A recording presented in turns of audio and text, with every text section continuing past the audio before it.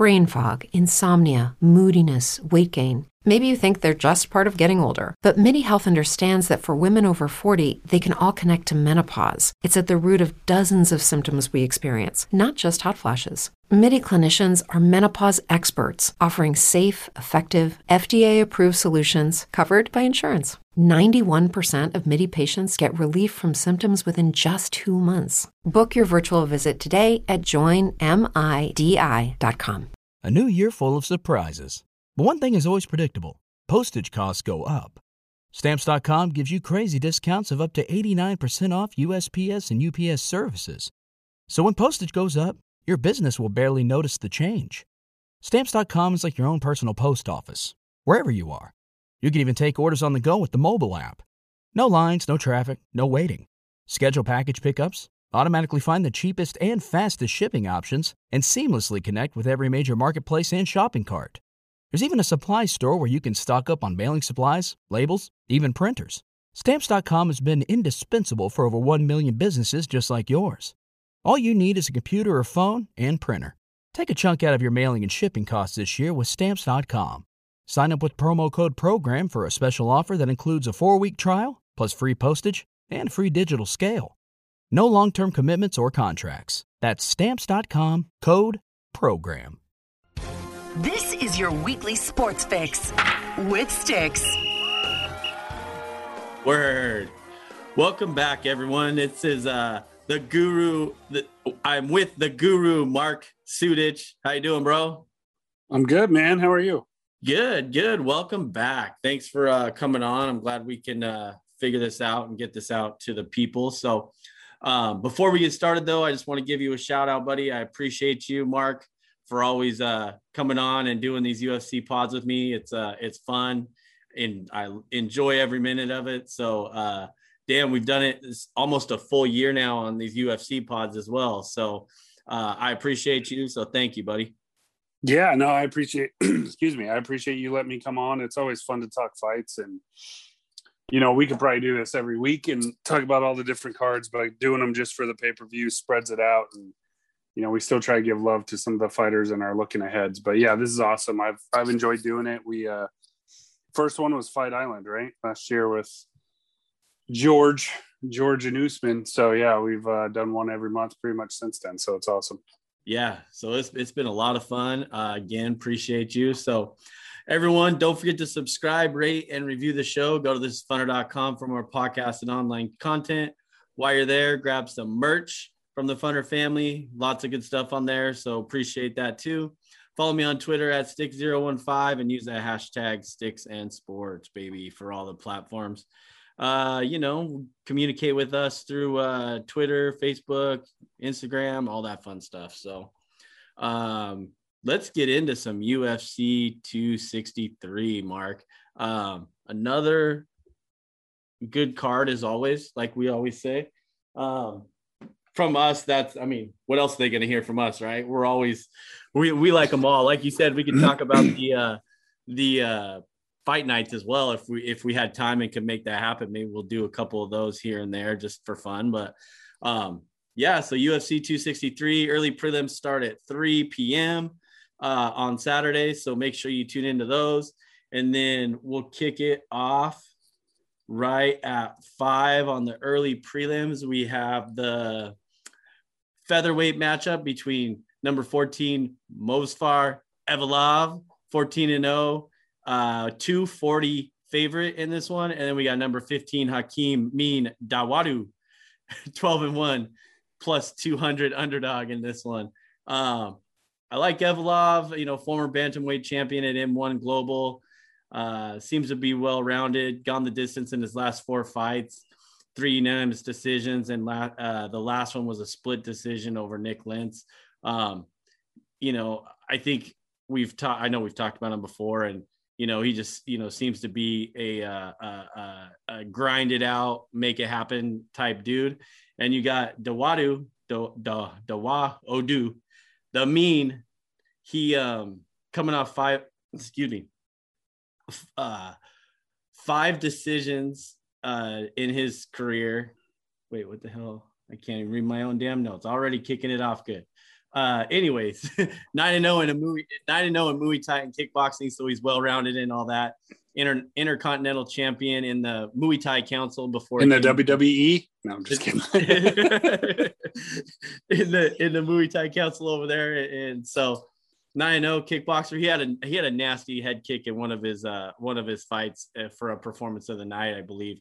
But in this one, since I screwed up everything in that whole opening act there, I'm going with Evlov in this one.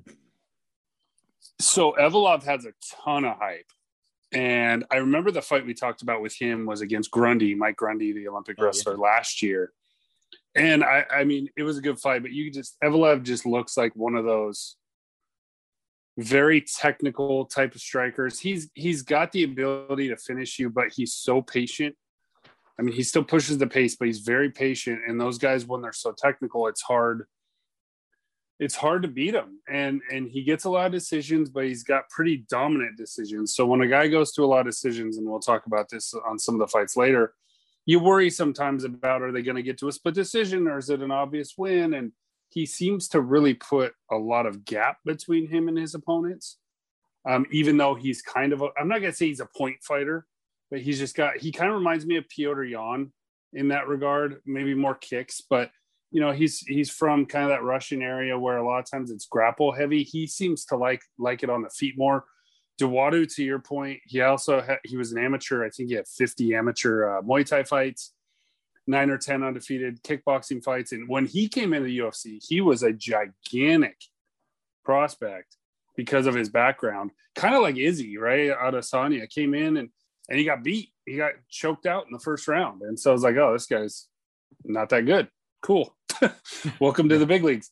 So he's won on a 5-fight win streak since then. So I actually I know I'm talking more for a early fight than I normally do. I really like this fight. I think Evloev gets it. I don't like the line. I mean, I think Duwadu's been on a good run. And I think assuming that these guys just let the strikes go, I think it could be an awesome fight. But I will go Evloev. And I will say, though, Duwadu, 3 of his wins in the UFC of the 5 have been split decisions. So both of these guys go to decision a lot. Doesn't mean this will, but I do think it could be a fight of the night type performance. And one thing we talked about in the last card was how close a lot of the lines are.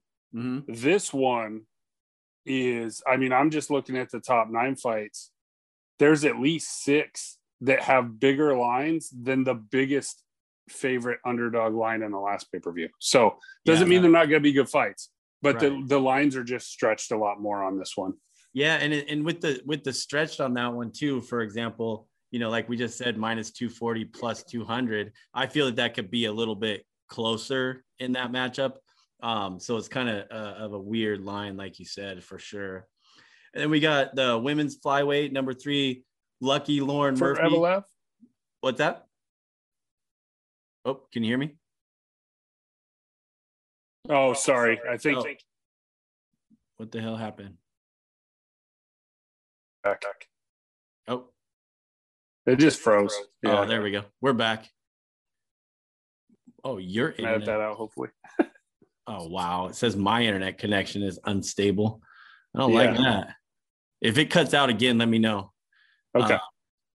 Shit. Of course. Why would this be flawless? So we got the women's flyweight, number 3, Lucky Lauren Murphy, 14-4, and number 6, JoJo Calderwood, 15-5. I like this fight between these two. A little bit definitely veteran fighters. Murphy's 37, Calderwood's 34. Murphy's on a 4-fight win streak to start it, and then she started her MMA career, which back in 2010, when she started off her MMA career at 8-0, where she ended up capping it off with the Invicta bantamweight title. So that was good for her, you know. So she's been in the UFC for a little bit now. And then we got Calderwood, you know, 9 decision victories, 5 TKOs. The fight, last fight was a win in January over Jessica Ai, and she also has a 19-2 kickboxing record. So dang, I mean, a lot of UFC fights, but also a lot of kickboxing fights as well. So I think this is a really good fight between these two young ladies, and looking forward to that one as well, like as all of them. But plus 120 for Murphy and minus 140 for Calderwood. I'm going with the underdog on this one. I think Murphy's looked really, really good in her last, 4 fights. So, and just getting better at 37, and, gotta root for the old wily old veterans. So I'm going with Murphy on this one. Yeah, it's a good pick. I may not pick the same, but I think this is one of those really good, interesting fights. And Lauren Murphy, when she came in the UFC, was undefeated, and she was doing well. And then she was fighting at a weight class that wasn't really her natural weight class. And then when they came out with women's flyweight, she's been 5-1 since then. And we've talked about that's the Valentina Shevchenko division, that because it's still building its base of fighters, you win 1 or 2 in a row over decent names, and you're probably in title contention. And so the sad thing about the women's flyweight division is this is a title eliminator. And this is 1 versus 2 by and large. I don't know what the rankings are. I can't remember what you said, but the winner of this fight is getting a title shot more than likely, outside of injuries or weird timing.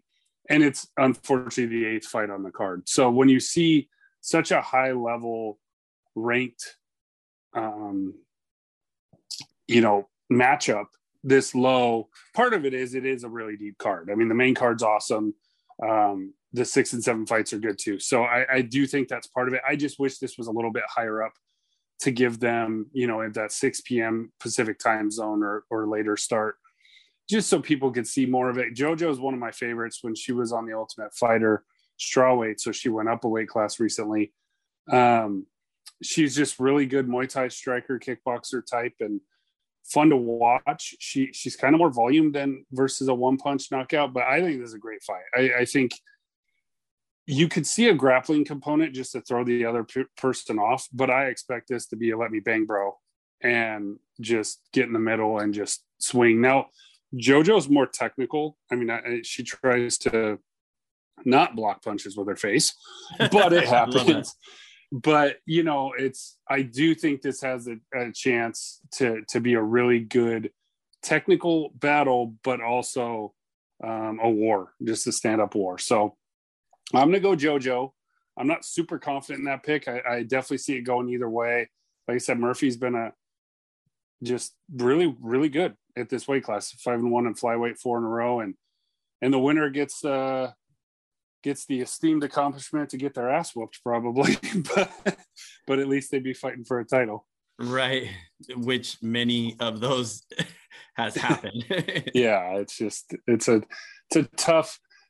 a tough trophy to win, to have to fight Valentina, but Lauren's game, man, she'll fight Francis Ngannou. She doesn't care. Right.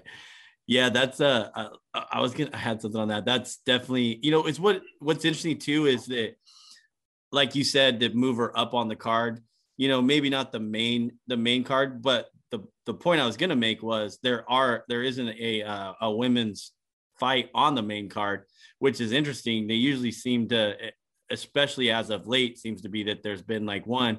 Maybe that's because they don't really have any title fights coming up, since they just had the couple women's title fights recently. Maybe there's nothing that they have working in the books yet, but if one of these ladies get a title shot next, then maybe have them on the main, but I guess you have them on the prelims, so still giving them free TV at least, pay right for it. So true. Yeah.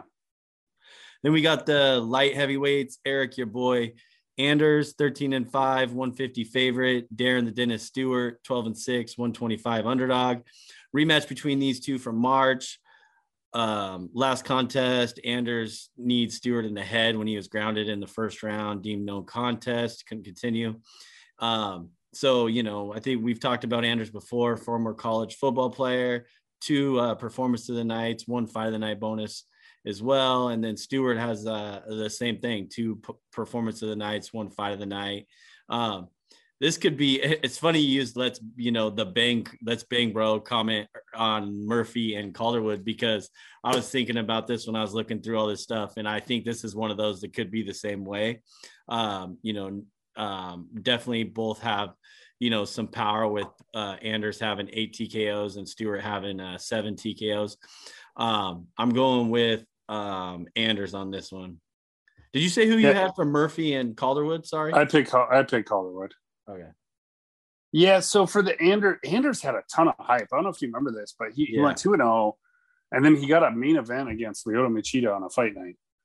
And when Lyoto was still named. So there was a lot of expectations for him. And I believe he might have had another main event, if I'm not mistaken, against Santos. But so he starts with a ton of hype, and then, he's just kind of been so. He's 5-5 in the UFC. He's a good fighter. He's aggressive. I wouldn't call him a technical striker. I would call him kind of a plodding, moving forward type of striker. Mixes in grappling a little bit. Stewart's one of these guys with heavy hands, and so if he hits you, he'll drop you. But both of these guys end up going to quite a few decisions. I think it should be a decent fight. But I'm going to go Stewart. This is another one. This is one of the last two they're probably the closest on the card. Actually, there's 3 in a row that are about the same lines. So right. I'm going to go Stewart on this one. Yes. And then we have let's see here. Where am I at? Yeah. The main event on the prelims is the lightweight between number 13, Drew Dober, 23-10, 150 favorite. And then Brad Quake Riddell, 9-1, 125 underdog.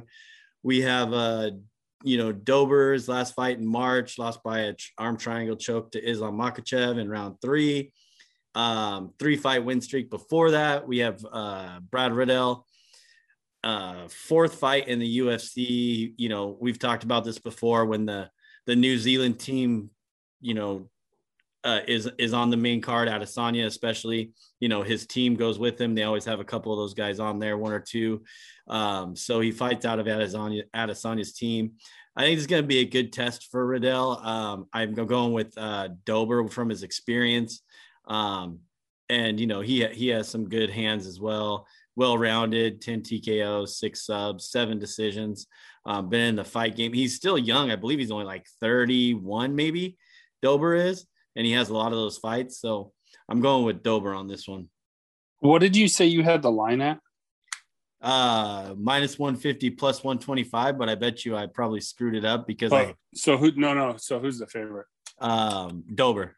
Yeah, see, that's what I had to do. I thought that was a mistake. This is Riddell all day. I don't think Dober has a chance. But Dober's been on a run. I'm slightly annoyed with his lack of anything against Islam Makhachev, but that's Khabib's little brother, basically, and he destroyed him. I think it's definitely going to be a stand-up war. I've kind of said that on a couple of these other fights, but styles make fights. And Riddell, I really like City Kickboxing for their game plans. Israel Adesanya's obviously had a lot of success. Riddell's undefeated in the UFC. Kai Kara France is pretty good. I think he gets in firefights too much.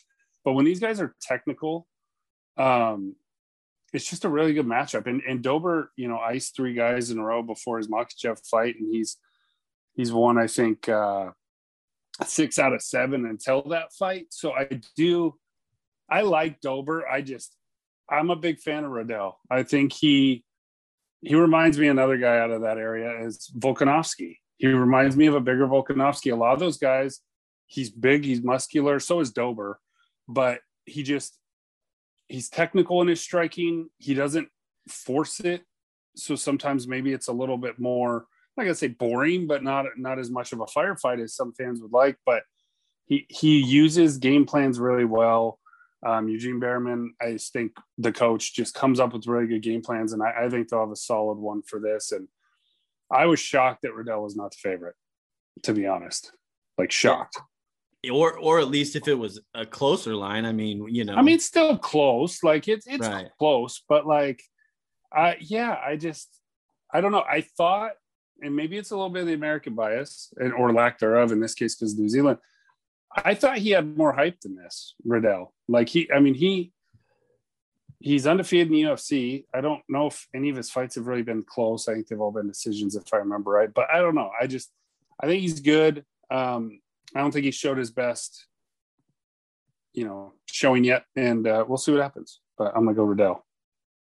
I'm going to add something to your Riddell real quick. Let's see. So September, he fought in September and then also fought in February. And I think you said this. Did you say he's gone to decision the last few fights? Looks like he's gone to a decision in his last 3. All of them, right? Yeah, all UFC fights. His 4th fight in the UFC. I think I said that. Yeah. So, I mean, like you said, technical striker, puts a good game plan together and seems like they follow the game plan. A lot of those New Zealand guys seem to do that. So, yeah, I mean, I guess technically he hasn't really fought a huge name, but I don't know. I just like the way he fights. And for the ones who work hard to ensure their crew can always go the extra mile, and the ones who get in early so everyone can go home on time, there's Grainger, offering professional-grade supplies backed by product experts so you can quickly and easily find what you need. Plus, you can count on access to a committed team ready to go the extra mile for you. Call, click Grainger.com, or just stop by. Grainger, for the ones who get it done.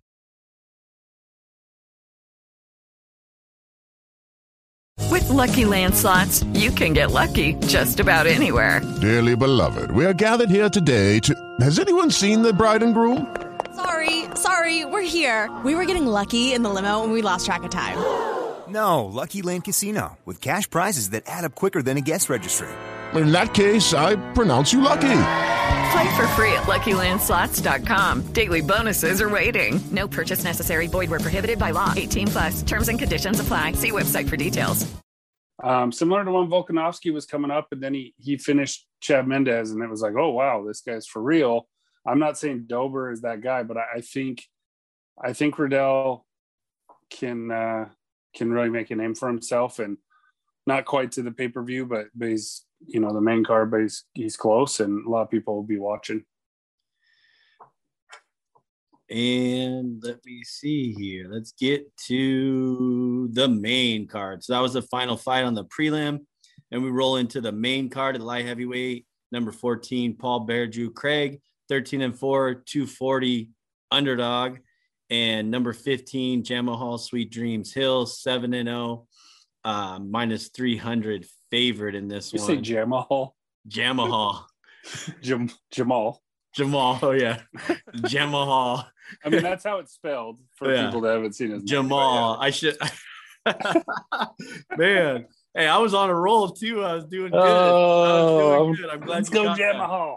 Hey, I'm always good for those. That's awesome. That's a good one. What a knucklehead. Hey, let's see. I lost train of thought. All right, we got the bear. That implies you had a thought to begin with. I'm just kidding. Yeah, right.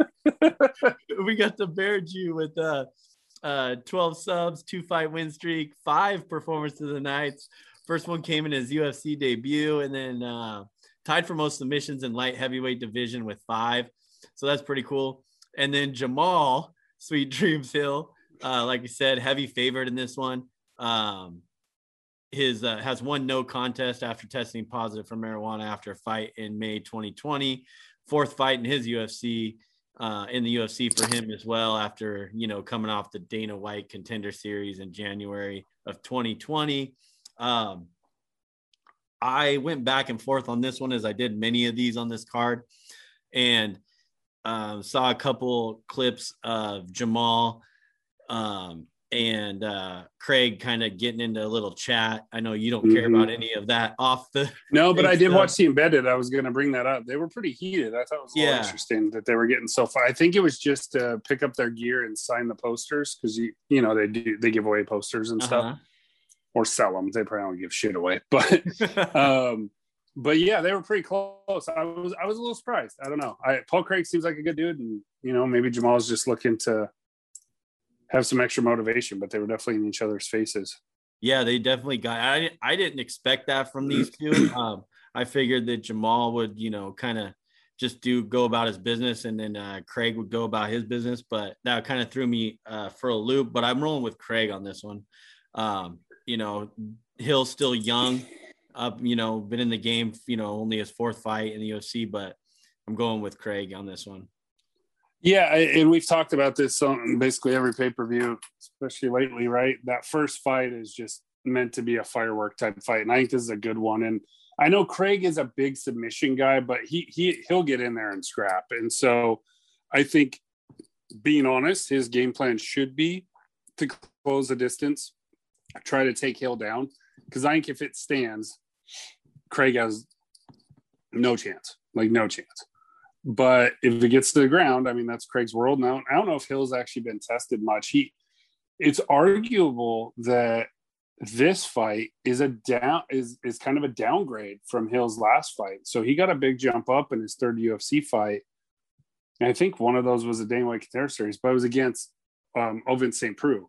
Right. And I know he's not as highly ranked, but I mean, he fought for the interim title against Jones a few years ago. And, it's a big name. So Craig has been on a little bit of a run, winning 3 in a row, but I think this is tailor-made. This is the kind of a stepping stone type fight to just launch Hill into the stratosphere. I think they think really highly of this guy. He's a really big prospect. Light heavyweight needs some new blood. And I think you add a guy like this, and you add, my boy Yuri P, and so light heavyweight, and then you got the resurgence with Jan and Glover. So this is a big fight. Like, it really is. And I think it's going to be awesome either way. I like them both. Paul Craig seems like a good guy. He went and got a custom jersey. He's from Scotland. And so he's a good, seems like a good dude, but I was surprised by the heat, but I will, between each other, but I will go with Hill. I do think it's a close fight. I actually like the line. I think the minus based 300. off of what Hill's done. Well, yeah, based off of who he's beat, how he beat him. I like Hill because Paul Craig was, all other things created equal, about 5 seconds away from being 5-5 in the UFC, because Ankalaev was destroying him and he caught him in a triangle at the end of the fight. I think it was a triangle. So Paul Craig's good. This is 100%. They're trying. Matchmakers will never admit this. This is set up for Hill to ice someone on pay-per-view to open the card. Right.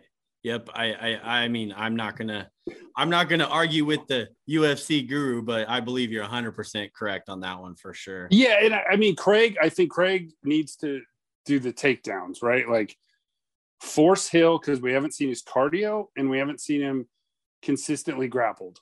That's his way to win. Now, can he strike and can he knock him out? Of course, but so I think this ends up being a striker grappler, but I think Hill finds a way to keep it up, and he's lanky and just good with the strikes. Yeah, he is long. I wonder what that reach advantage is, and for him as well. We get into the welterweight fight between number 9 Damian Maia, 28-10, 180 underdog, and then number 12 Bilal. Remember the name Muhammad, 18-3, 220 favorite. So, man, what can you say about Damian Maia that we haven't said in a while? I mean, my notes say what needs to be said. It's yeah, he's been doing it for so long. I mean, he's been in the game for so long. 8 of his 10 losses are by decision, so he's not afraid to step in there. I mean, he's fought, Woodley, Colby, and Kamaru all in the 3 fights in a row where he lost them all, by decisions. But then, bounced back, had a few wins in a row. 43 years old, the wily veteran. I can't believe I can barely get out of bed at 43. So good for him. Bilal, he seems to be trying to put his name out there. He's pulling the Chimaev, I smash you, Kazmat. But, Bilal says he wants to fight, and keeps fighting. That last fight where we were all looking forward to, the Leon Edwards and Bilal, where it got stopped in the second round with the eye poke. But before that, you know, Bilal was in a 4-fight win streak. So, I mean, when those guys get on streaks like that, in my opinion, and get hot, I mean, how can you not put them back in the cage if they want to get back in there? Doesn't seem like Dana makes them take a lot of time off. They want to fight in 3 months if they don't have any of the doctors, you know, telling them you can't come back, or the suspensions, medical suspensions, then, you know, they'll put them back in there. So I think this is good for Bilal to get back in there. That eye poke he thought was pretty brutal, and he said some things about that as well. So, but I'm going with Bilal on this one, Muhammad. I like I said, I flip back and forth. I really like Maia. I think he's, you know, definitely well-rounded in every aspect of the game. So, but I have to go with my gut on this one. Yeah, in my mind, this is, again, this is 100% in my mind, grappler versus striker. If it gets to the ground, I mean, Maia's going to choke you out or take a limb home with him typically, right? And not that Bilal doesn't have a ground game, but there's levels. And Maia has proved over and over and over again, he's just different on the ground. He's one of those guys. Now, he's not always great at getting people to the ground. And so if Bilal can keep it on the feet, I think he'll pick him apart. I believe Gilbert Burns knocked Maia out a little bit over a year ago. So he took some time off. Maia did to give his brain a chance to heal. But same with Bilal, and I don't think it's been brought up. You brought up the eye poke, but residual damage from that wasn't that long ago. And so, I mean, it looked bad. Like, that was a pretty bad eye poke. And I mean, you see guys like Bisping, who I actually think has a glass eye now, get these eye injuries and they don't look that bad. And then you see Bilal's, and I was like, I actually looked brutal. So I hope he's okay, obviously, because a lot of these guys, you got to save them from themselves. They're not always going to admit, you know, this is their livelihood, and they'll say they're fine sometimes when they're not. So it'll just be interesting to see. In the case of Maia, though, he's not a huge striker, so I don't know even how much of an impact that would be.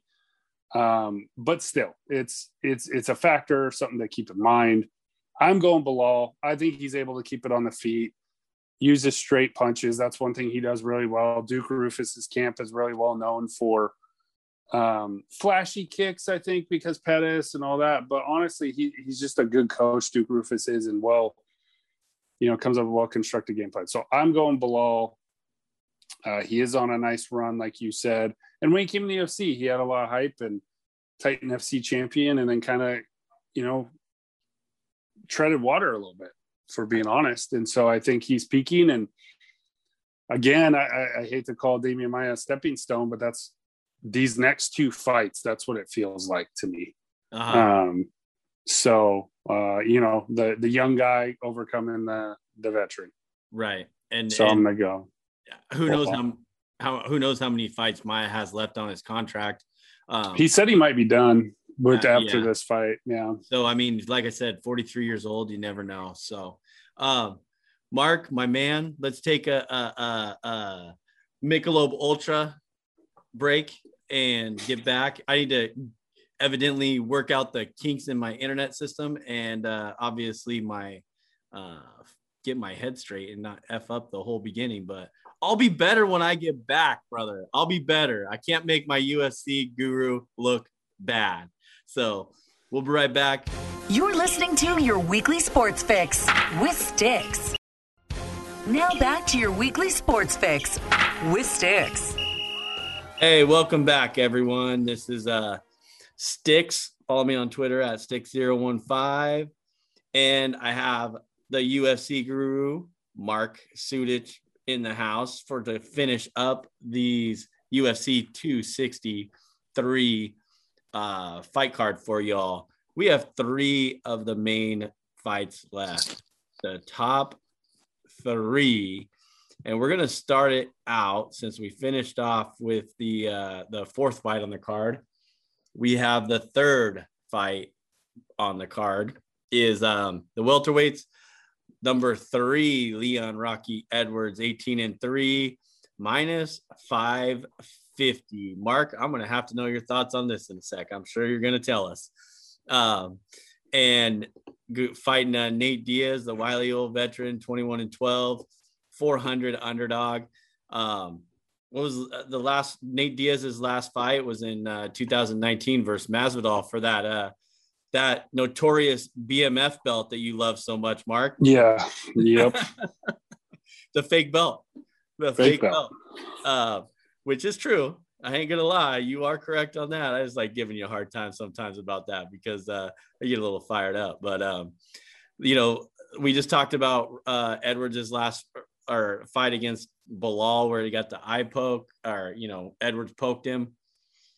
And he was coming off that long layoff because nobody wanted to fight him.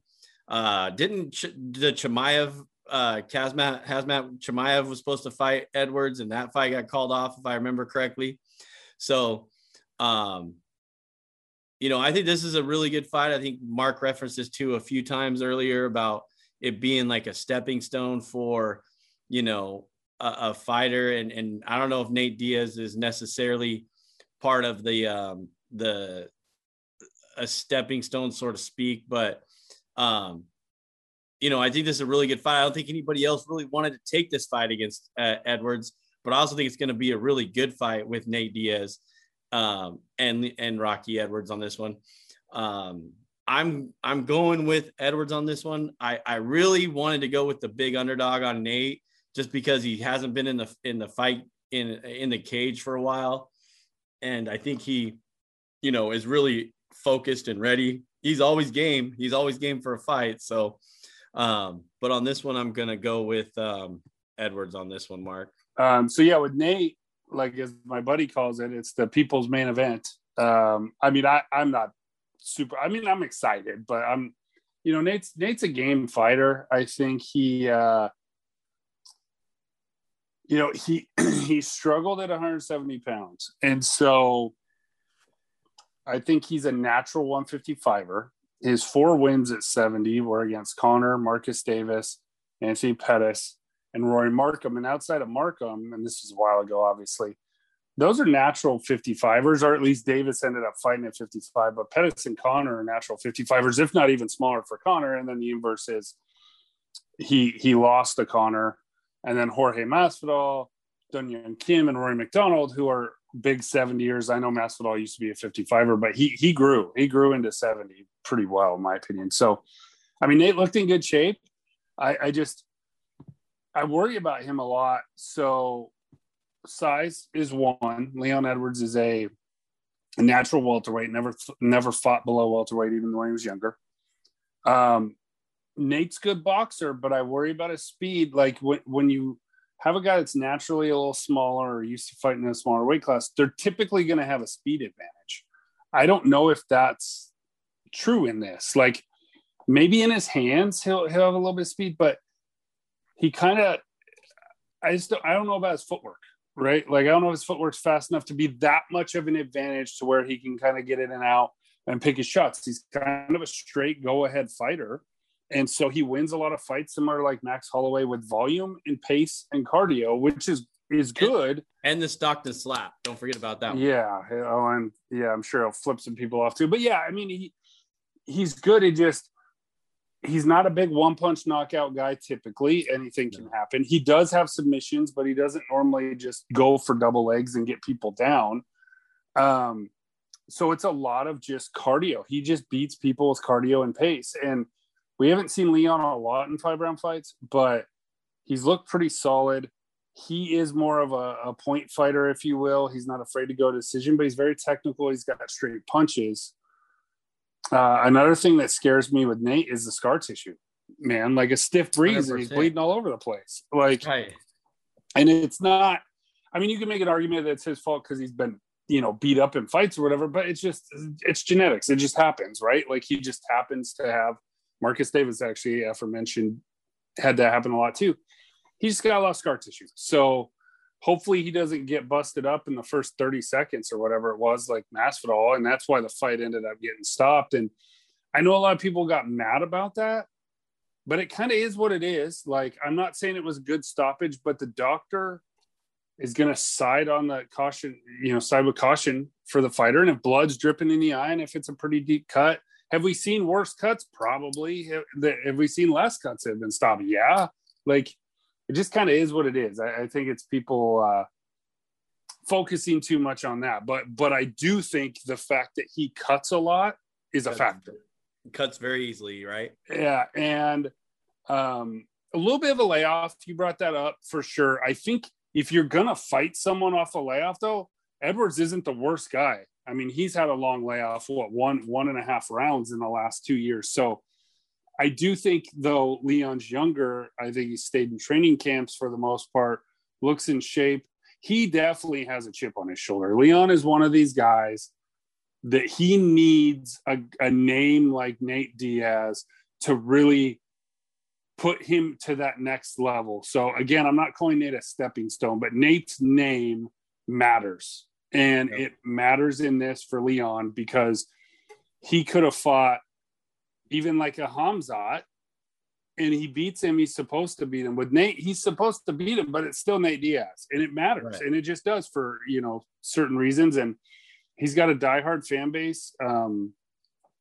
Nate does. And this is a big fight. I mean, on paper, this looks like Leon all day, and I'm picking Leon. I told my buddy, I was like, I feel bad for saying this, but I think Nate has a 0% chance of winning. I mean, I really just don't see where he is better. Like when we talked about Ngannou and Stipe, Ngannou had one way to beat Stipe, but that one way was really, really, really probable, and it happened.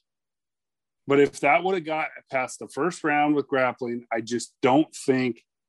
Lucky Land Casino, asking people, what's the weirdest place you've gotten lucky? Lucky? In line at the deli, I guess? Aha, in my dentist's office. More than once, actually. Do I have to say? Yes, you do. In the car before my kids' PTA meeting. Really? Yes. Excuse me, what's the weirdest place you've gotten lucky? I never win and tell. Well, there you have it. You can get lucky anywhere, playing at LuckyLandSlots.com. Play for free right now. Are you feeling lucky? No purchase necessary. Void where prohibited by law. 18+. Terms and conditions apply. See website for details.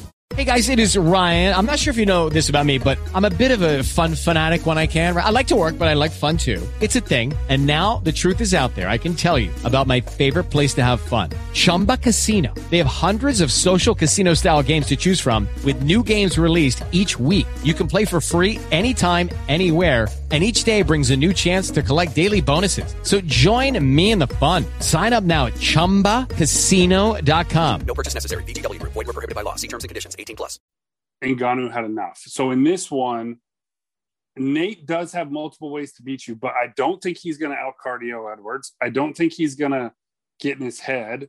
And I don't think he's going to be able to get him down to the ground because he's smaller. I just don't think I think if there's any clinch, because Nate used a lot of clinch against Anthony Pettis.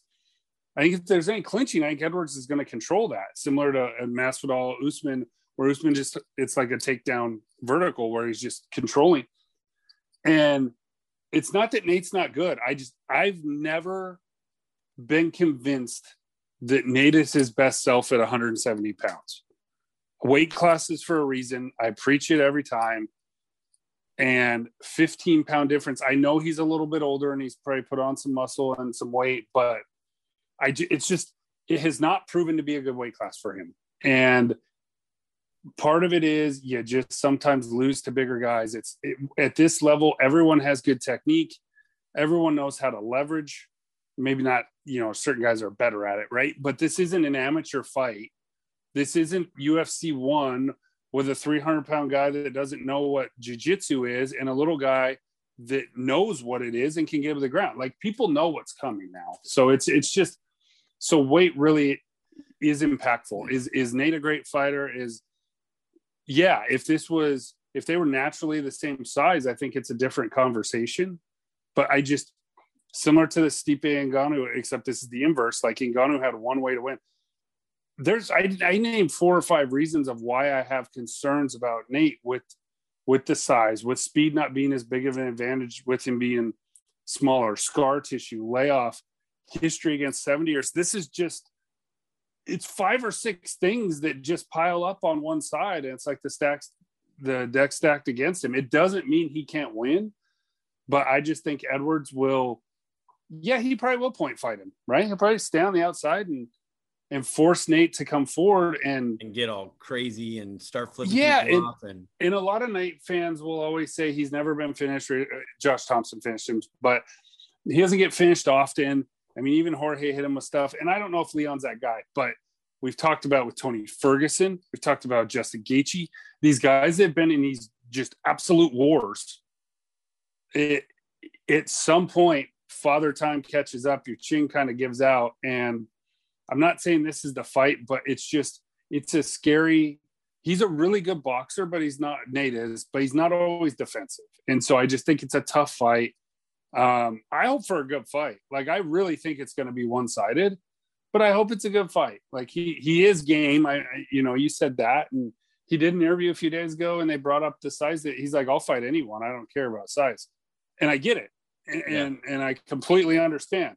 But just because you're willing to fight them doesn't mean you should fight them. And it doesn't mean that you have a history of beating guys bigger. Yeah. So cool. You know, there's other guys. BJ Penn fought Lyoto Machida at 185 and he lost. Like, it's tough to do that. It doesn't make Nate a bad person. It doesn't make BJ a bad fighter when you're fighting a guy 30 pounds heavier. It just is what it is. Now, this isn't that egregious, but it's just cool. You're willing to fight everyone. And I think that's why a lot of fight fans like him and gravitate to him, because he just kind of doesn't give a shit attitude. But there's also a strategic part of it of, does that make sense? Am I at my best in this weight class? And I personally don't think he is. But at the same time, when's the last time we saw him at 55? So it's been a while. But long story short, I'm going to go Edwards. I hope it's a good fight. I don't know if you mentioned it. I definitely did not. This is the first ever non-title fight, non-main event, 5-round fight in UFC history. So I did not. I was going to say it was a 5-round fight. I forgot about that. I knew it was a 5-round fight, but I did not know that it was the first one that's non-title. Well, I mean, it's got to be, right? Like, because they just started doing. It's not a main event, right? Yeah, because main events are 5 rounds and title fights are 5 rounds. So you'll get a lot of these. Like, so we have the top 2, right? Or 5-round. Yeah. The co-main event is a 5-round fight, but it's a title fight. So this was supposed to be the co-main event a month ago. Nate had some injury issue, but not enough to cancel it. They pushed it out, and felt bad for the Houston card. I think it made the Houston card a little because I think they were relying on that Nate push a little bit. But this is good. It's a good fight. I'm as excited. I have a buddy that likes Nate a lot, and I always mess with him. And I mean, I'm excited about this fight. Like, I want to see Nate fight. Now, do I think his fans are a little delusional? Yes, I do. But they like their guy. You're calling your buddy delusional too. No, he knows he's delusional. But like, I'm just kidding. No, he's a good dude. But like, Seahawks fans are delusional, right? People get it. There's a fanatic fan base that their guy can't do wrong, and I think it's a tough. I just don't like how he keeps fighting at 170. Like, I always go back to weight classes, and I know it doesn't matter for everybody, but Leon Edwards is a natural welterweight. Nate Diaz is a natural lightweight, in my opinion, and I think that gives Leon a very big advantage. And we will see how it goes. And, you touched on this a little bit. The only thing I want to add to that is that Nate Diaz hasn't been in a fight in a while. And that Leon Edwards had the round and 18 seconds, after his long layoff. And, I don't think Nate is the type of guy to like not work on his cardio. He seems like he's in the gym every day. Like I said, he does triathlons or stuff. Yeah, no, but I think fight shape and general shape are different. Yeah. And I don't know what Leon Edwards has been, did in his time, but like you said, I'm sure he was in the gym and all that. So the only way I think that Nate can somehow get close to a victory in this one is if somehow Edwards tires out and Nate just has a better cardiovascular system at this point and goes to 5. But like you said too, I mean, Edwards could just pick him apart for 5 rounds and not get tired if that's how it goes. So Nate's known for that, right? Well. Like Nate's known for wearing people. Cowboy has great cardio. He wore Cowboy down. There's just certain fighters. So I think he can do it against lightweights. I haven't seen him do it against a legit 170 pounder. Like, if you're going to use Anthony Pettis, cool. Those are 155ers fighting at 170. I just haven't seen him do that successfully since Rory Markham 10 years ago or whatever it was. So I'm into the weight class thing. I really think Leon's going to control it, and hope it's a good fight. Well, we both picked Edwards on that one, and then we're going to get to the flyweight title bout. These little motherfuckers, man. What a fight last year, Jesus. I know. Davison Deuce de Guerra. Why do you try nicknames that you can't pronounce? He's Davison Figueiredo. Move on. I always practice it. I always think I'm going to get it right. Smalls. Biggie Smalls. I should have just went with that. I had it written down too. That's much easier to go with. Biggie Smalls. You're not Brazilian. Don't speak it. 20-1. 220 favorite in this one. And then the number one contender, Brandon the Assassin Baby Moreno, 18-5, plus 180 underdog. Like we said, the rematch from December where it was the fight ended in a draw. Man, that, like you said, Mark, that was a hell of a fight between those two. The thing that I'm definitely excited for this rematch. Figueiredo seems very confident in his abilities to take out Moreno in the first round. Moreno just went 5 rounds with this dude in December, and has the confidence that he just went 5 rounds with the champ. I've went back and forth on this. The thing that made me roll with Moreno on this one, even though I mean, we've talked about Figueiredo being one of the best ever, right? So the thing that made me roll with Moreno on this one is that Figueiredo waited till 40 seconds left to weigh in today. And that means he had to cut a lot of weight, in my opinion. I don't know for sure, but it sounds like he must have had to cut a lot of weight to get down to 125. Of course, his coaches are saying that it's not going to be an issue.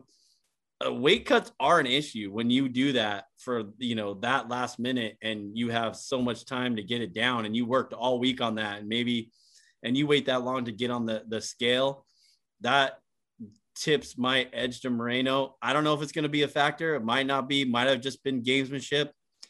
But I'm going with Moreno on this one. Like I said, I flipped a couple times, but this fight's going to be exciting either way. Yeah. And I think Figueiredo, he has a history of weight cut issues. And when there is a tough cut, and to your point, it could be gamesmanship where they just wait until the last second just to throw people off. But if he did have a tough cut, it depletes your body and you struggle with that. And he's done it before, but he's usually had decent performances. When he beat Joseph Benavidez the first time, the reason he didn't win the title is because he missed weight. So, you talked about that, right? Yeah, he's definitely just, got to get the nutrition in check. But anyway, he made weight. Good fight. They always say with movies, sequel's never good as the original. I mean, how do you beat that fight? Like it was so good, and it was so just back and forth. Again, the let me bang, bro. And it was crazy. Now, one thing with Figueiredo and his team this week. So I think he came out after the fight and said he was sick or wasn't feeling the best or was hurt or whatever. And Moreno was saying, like, making excuses for it or saying that he, So they're calling Moreno a baby, a crybaby, because I think he refuted that when Davidson said he was sick, I think Moreno said, no, you're lying or whatever. So that made Moreno a crybaby. I don't know. I don't know the whole story. It didn't jive with me. It didn't make sense. What I will say is Figueiredo seems extremely emotional this week. His coach, everyone, I mean, they're talking about how they push at the weigh-ins or the. I didn't see that.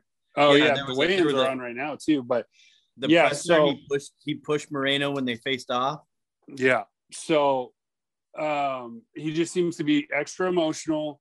That can be good. It can be bad. So it's just a factor. Weight cut's a factor. I mean, if we're just talking skill set, Figueiredo hits like a truck. He's got submissions at flyweight. It's a tough matchup for guys. What concerns me the most with Moreno is I think he fought about as good as he could fight in December. Yeah, stepped up and just. And that was his masterpiece. And can he replicate that? And I don't think he can. I think he's tough. I think he's an awesome kid. He's always happy and smiling, and he's got a fun pop dog collection. He's fun to watch. But man, Figueiredo, when he's on and he seems motivated, and again, that could be a bad thing depending on if you get over emotional. But I think it's Figueiredo, and I think he finishes him.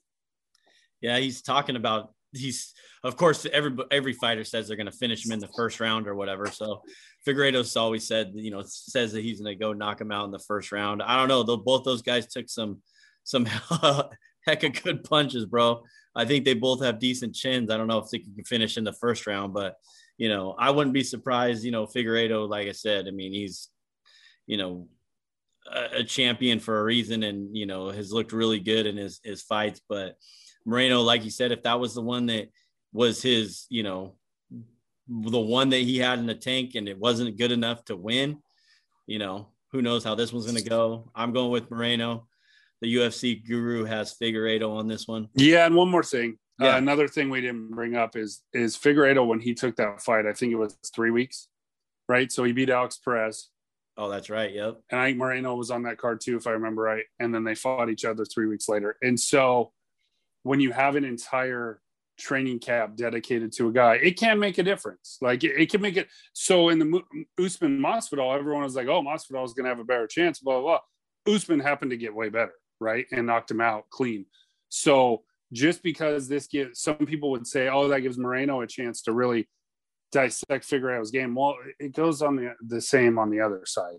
And Figueiredo's had 6 months to prepare for this, because I think everyone assumed there would be a rematch. And I think the rematch got announced in like February. So they've both been able to train significantly for each other, game plan for that, which I do think will make the fight a more chess battle, technical sort of situation versus a firefight. I just think it's hard to imagine these guys are just going to get right back in the center of the octagon and throw hands like they did last time. I think there'll be more strategy, more patience, but I still think that's a factor. And the fight was on 3 weeks' notice, and should make this one interesting. Yep, just another one to look forward to. That's for sure. So then we have the main event of the evening, the middleweight title bout between the champion, Israel, the last stylebender, Adesanya. Shout out to the Nas big homie. He likes the last stylebender just by his name. The only thing he knows about UFC and MMA is that's the stylebender's nickname. But hey, 20, cool nickname. It is a cool nickname. 20-1. 260 favored in this one. I'd like to hear your thoughts on that one. Coming off the decision loss to the heavyweight champ when he moved up to Jan light heavyweight. What's that? Light heavyweight. What'd I say? Heavyweight. Oh, I have light heavyweight written down here, but I skipped it. And then the number 3, Marvin, the Italian Dream, Vettori, 17-4, 210 favorite or underdog, 210 underdog. 5-fight win streak after a split decision loss to Adesanya in April of 2018. I think this is the right call in this division, in my opinion, to give Vettori the shot, the rematch. These two don't like each other. I don't think Vettori likes anybody anyways, but and I don't think Adesanya likes too many people, to be honest. But this is one of those things, we talked about the Figueiredo and Moreno bad blood, talking smack. You and I had a text conversation a little bit about this as well. Vettori, and Adesanya just going back and forth. If you guys saw the press conference, they were just hollering at each other the whole time. Sounded like teenage boys, back and forth banter, in my opinion. Don't even know what the hell either one of them were talking about. I guess I went back and forth on this one too. For some reason, Adesanya is definitely, the champion, and he looks good. I don't know where his mentals are after a loss like that, but I don't think he's really, lost too much of his focus after going up a weight class, attempting to get 2 belts, and, you lose to a bigger, like you said, Mark, 100%, you're what you've always talked about, weight classes for a reason. That was a prime example when he went up and fought Blachowicz. I'm going with Adesanya on this one. I think he's in Vettori's head a little bit, And after the, Vettori thinks he won that fight back in April a little bit. So I don't know if his confidence is too high, but I know he's definitely game to fight. So this is going to be a great main event. So I'm going with Adesanya. Yeah, for Adesanya, when he went up, and you said this, but he lost to Jan because he was smaller. Like Jan, even when he took him down, didn't do a whole lot. And I like Jan, but Adesanya, I think was doing pretty good on the feet, like technical striker, but he weight classes for a reason. And I didn't like the fight to begin with. I didn't think he had been in middleweight long enough. And he just looks lean. Like I like him at that weight class, but I don't even think there's an argument. I think Adesanya and Whitaker, because Whitaker has went on a run since Adesanya beat him, are clearly the two best middleweights based off of what we've seen so far. And Whitaker, timing-wise, just fought Gastelum and wasn't ready to take the fight. So Vettori got a little bit of a benefit of that from timing. But I do like the fight. It has a backstory. And I remember watching it because it was Adesanya's second fight in the UFC. And I remember watching it back in 18 or whenever that was. And so I watched it yesterday or day before, and just to remember, because I was like, why was it that close? I don't remember it being that close in my mind. So it's tough when you watch fights sometimes and listen to commentary. The best way, in my opinion, to watch a fight is turn the commentary off and just watch it. You watch some of these fights, the commentators, I like them, but they can be very biased towards a fighter or two or what one fighter is doing versus another. Yes. And I don't think it's purposeful. Like No. you get into it and you're focusing, there's two guys, but you're focusing on one thing. And so there's a chance I did listen to it with the sound on. So there is a chance that I got a little skewed because they clearly thought Adesanya won. So round 3, Vettori was able to take him down and basically lay on him. He didn't do a ton of damage, but he won that round. The first 2, I thought Adesanya did more with strikes. He was very effective with leg kicks. And I think that's going to be the game plan. Now that you have 5 rounds, if Vettori can close the distance, because similar to With Lucky Land Slots, you can get lucky just about anywhere. Dearly beloved, we are gathered here today to... Has anyone seen the bride and groom? Sorry, we're here. We were getting lucky in the limo and we lost track of time. No, Lucky Land Casino, with cash prizes that add up quicker than a guest registry. In that case, I pronounce you lucky. Play for free at LuckyLandSlots.com. Daily bonuses are waiting. No purchase necessary. Void where prohibited by law. 18+. Terms and conditions apply. See website for details.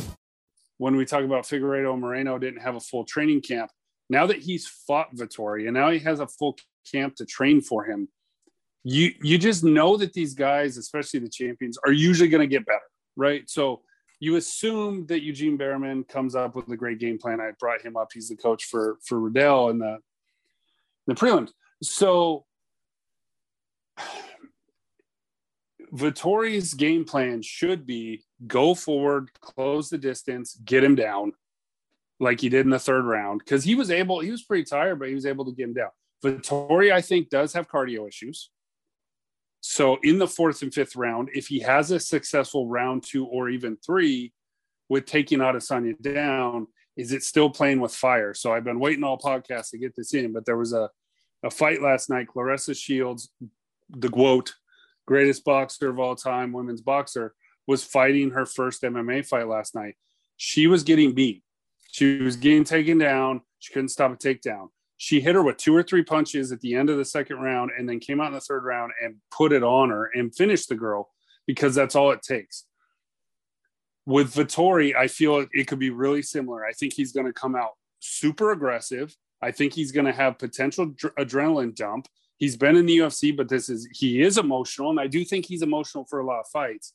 But he does seem, I watched the clip, in our break here, he does seem extra emotional. He was almost in tears when he was yelling at Adesanya when Adesanya said, name 3 top 10 guys you beat. And he's like, but I just beat who I beat. Like, is that my bad? Is that my bad? Yeah. Like, he was screaming. And I was like, dude, like, that was weird. Like, I'll give it to you that is, call it in his head. But I mean, he was not calm at all. So I worry about his emotions and adrenaline dump. He gets him down in the first round. He gets him down in the second round. Can he sustain for 5 rounds? Adesanya looked pretty tired against Jan Blachowicz. in the 4th and 5th round, but Jan was fresher. If it's reversed and Adesanya is still doing pretty good, because Vettori's good at takedowns. I haven't seen him be, this, Tito Ortiz in his prime on the ground, right? With ground and pound. He's good, but he's more control, right? Even with Holland and some of these guys, it's not like he's finishing guys impressively. He's good, he can control, but when you take in all these other factors, first time fighting in fans in over a year for these guys, and then you have the emotions of Vettori, and then his game plan is probably going to be grapple early, unless he wants to try to throw people off because Adesanya expects that. But that's the smart way to do it. Be strategic, be smart about it. Don't get caught, don't get clipped. Fault the game. But that's the way to win. And I think that's a lot of factors that could deplete his energy. And Adesanya is so accurate. It doesn't take much. And I know he's had some boring fights, but what he did to Costa, what he did to Whitaker, Gastelum, I know Gastelum put some damage on him too, but he hits you, you can go down. So I'm going to go Adesanya. If Vettori can keep his composure and his cardio is on point for 5 rounds and he can get Adesanya down, he's got a legit chance to win. I think the line favors, you said with the anonymous big homie, right? Like, people know who this guy is outside. He's got a little bit of that crossover feel to him. And some of it's probably for bad things after what he did to Costa in the cage. And then he's got the cool nickname, and he's brash, and he's fun to watch. He's got a cool style. So I'm not saying he's like this Conor level by any means, but he is one of the bigger stars in the UFC. And so sometimes when you have that, I do think you get a little bit of the odds bump, and then fans will bet it up. I don't know what the starting line is. There's a really good chance that this was lower, and then fans just bet because, it's Adesanya. He can't lose, right? Even though he just lost. So I think the line's a little heavy, but I'm still going Israel. And for Israel's keys, so I said what Vettori's keys are. For Israel, he's got to keep it on the feet. He's got to keep it at range. Use his kicks, use his leg kicks. Those calf kicks have been all the rage. He's good at those. For the love of God, don't snap your leg like Weidman, but use kicks. Oh man, no kidding. But yeah, that might be because he's thin. About. He's thin. He is, but it just I think he body kicks, like, deplete the body, but keep it at range. Use more kicks, because if Vettori gets close into punching range, he's going to try to take him down, in my opinion. And I think Izzy's got pretty good sprawl, but it just depends on Vettori how good his takedown offense actually is in this one. Yeah, and when you were talking about the leg kicks, I think in my opinion that Adesanya gave away a bit of his game plan in the press conference when he was talking about how he's going to treat Vettori like he did Costa. I think he gave away that by saying, he might use exactly what you just said, the leg kicks to kind of keep the distance, and use the leg kicks to keep him at bay and keep him away from him and just break him down. I mean, he broke Costa down. Well, that's kind of what he did in the first fight, though. When he fought Vettori, he used a lot of leg kicks. I mean, I don't think it's a secret that he likes to use leg kicks. I just think he might need to use kicks more, like not just leg kicks, body kicks, head kicks, just more than punches. Like, if you have a 50-50 ratio in normal fights of kicks and punches, I think he needs to be 60-40 kicks, or even 65-35 in this fight, just to have a better chance at sprawling in case, Vettori gets close and tries to do like this, a crazy shot or whatever. Because Vettori's a good, decent MMA wrestler, but I mean, I think he's just really strong. And so if Adesanya, technique, I'm not saying he doesn't have technique, but if Adesanya can use his technique and his sprawling ability, I think, and keep range, I think he can negate some of just the brute raw strength of Vettori. Yeah, I think it's a good main event, a great main event, and looking forward to that as well as the whole UFC 263 card. Mark, my confidence picks, top to bottom, one most confident, third least confident out of the top 3 fights. I'm going with Adesanya, Edwards, Moreno. How's your 3 workout? Yeah, and usually when I say this, the MMA gods come and slap me in the face and say, "You stupid fool." But Edwards, Figueiredo, Israel, and I am very confident in all 3. That's where I usually go backwards. But yeah,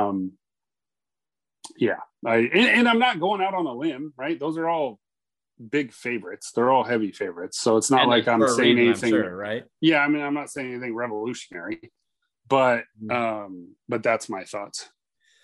Yeah. Well, what are your thoughts on my thoughts on our filthy casual fight of the day on UFC 263? Filthy casual, people. Mark referenced this. I love it, Mark. I love your filthy casual play that we got going on. I'm going with the big boys, the heavyweights, Carlos Boy Felipe and Jake, the prototype Collier. Very first fight on the early prelims, bro. I think this is going to kick off the whole card very, very nicely with the big boys, going toe to toe and trying to get that 50K right off the bat.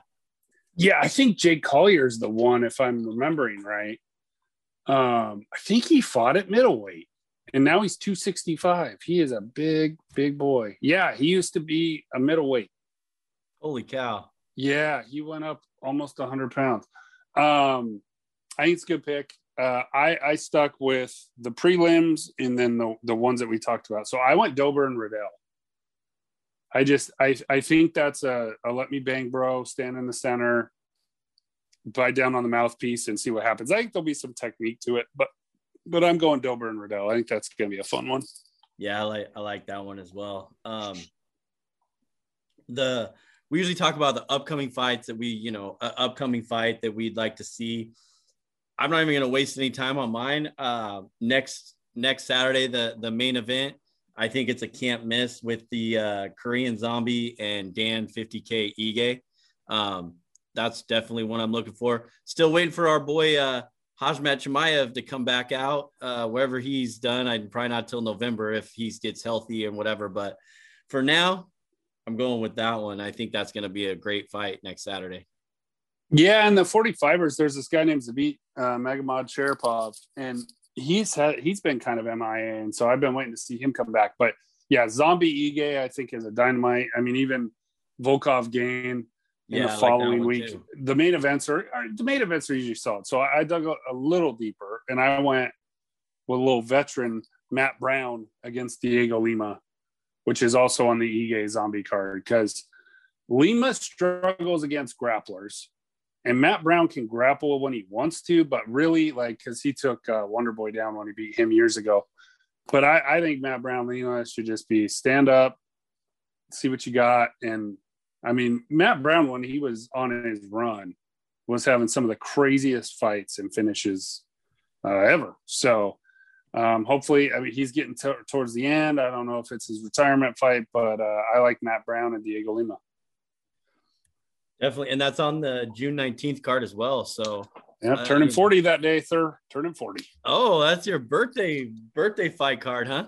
Yeah. You going to the cabin? We're going up to the cabin. Nice. There you go. That's the way to celebrate your birthday. I know you'll be multitasking on that day.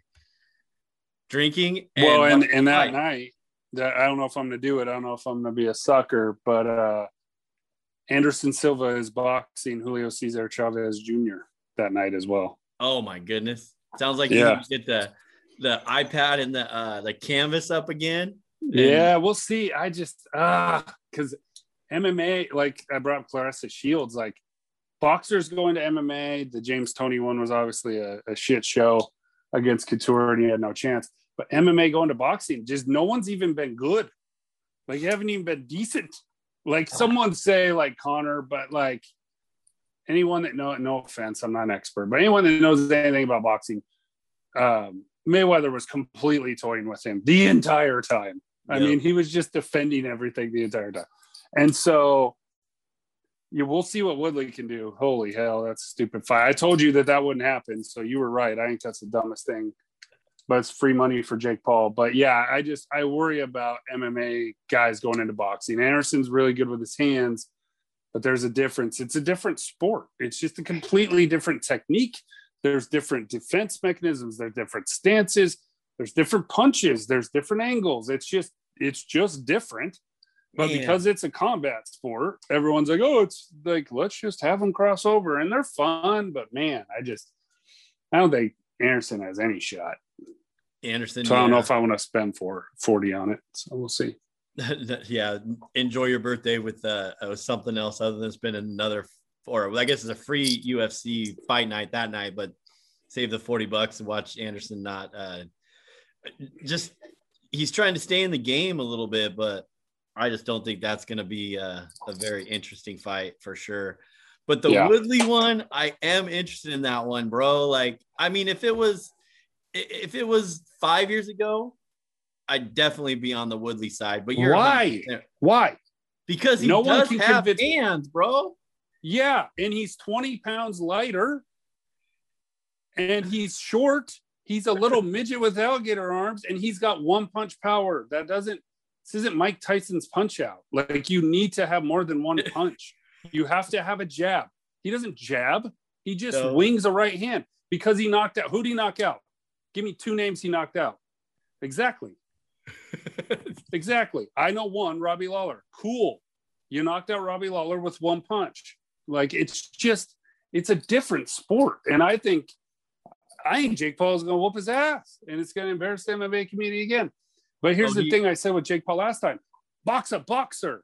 But as long as these MMA idiots keep thinking that they can, MMA wrestlers keep thinking that they have hands. Like, I will say Woodley and chasing the payday. Yeah. Oh, for sure. Woodley versus Askren, like, not the fight, but like skill set. Yes. Woodley is better boxer than Askren. But who's not? And he's got one big punch, but he's so short. Like, range matters. Jake Paul's a bigger guy. He's so little. Yeah. Like, how's he going to get in there? I'm over the celebrity boxing. Yeah. Yeah. It's just, I don't know. I get fired up on it.